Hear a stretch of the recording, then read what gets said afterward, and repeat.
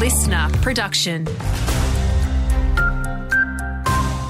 Good morning, it's Lee Jollo with a local news briefing. The Liberals have unveiled their full 35-candidate bid for state election glory. Jeremy Rockliff calling them the Tassie Liberal Party's team of the decade. They include Derwent Valley councillor and carpenter Justin Dirksen and Vermi Quality Meats owner Marcus Fermi. The opposition's Dean Winter having a go at their lack of female representation. Jeremy Rockliff's Northern Tasmanian team now looks more like Ron Burgundy's Channel 4 news team than a serious political lineup.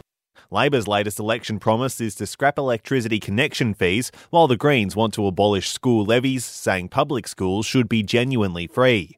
You've got until 6 p.m. tonight to ensure you can have your say on the future of the state. Tasmanian Electoral Commissioner Andrew Hawkey says there's plenty of people ready to cast their vote. We are getting a number of inquiries of people getting on the roll, which is great to see, but people only have until 6, so get online and get your details changed.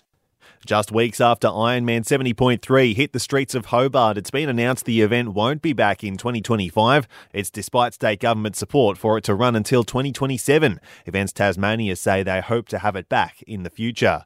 And Metro's new electric bus trial has been paused less than a month after it got underway. The company says the buses have suffered some teething issues, but that passenger safety has not been put at risk.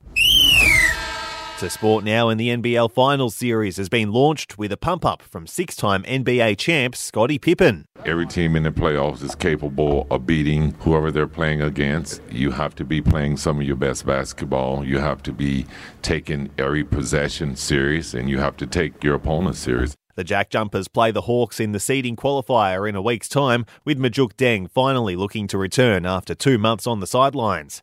And an AFL star has been accused of cocaine trafficking. Sports Integrity Australia has uncovered multiple text messages on Joel Smith's phone. It's alleged in one instance the Demons player offered a quantity of the drug.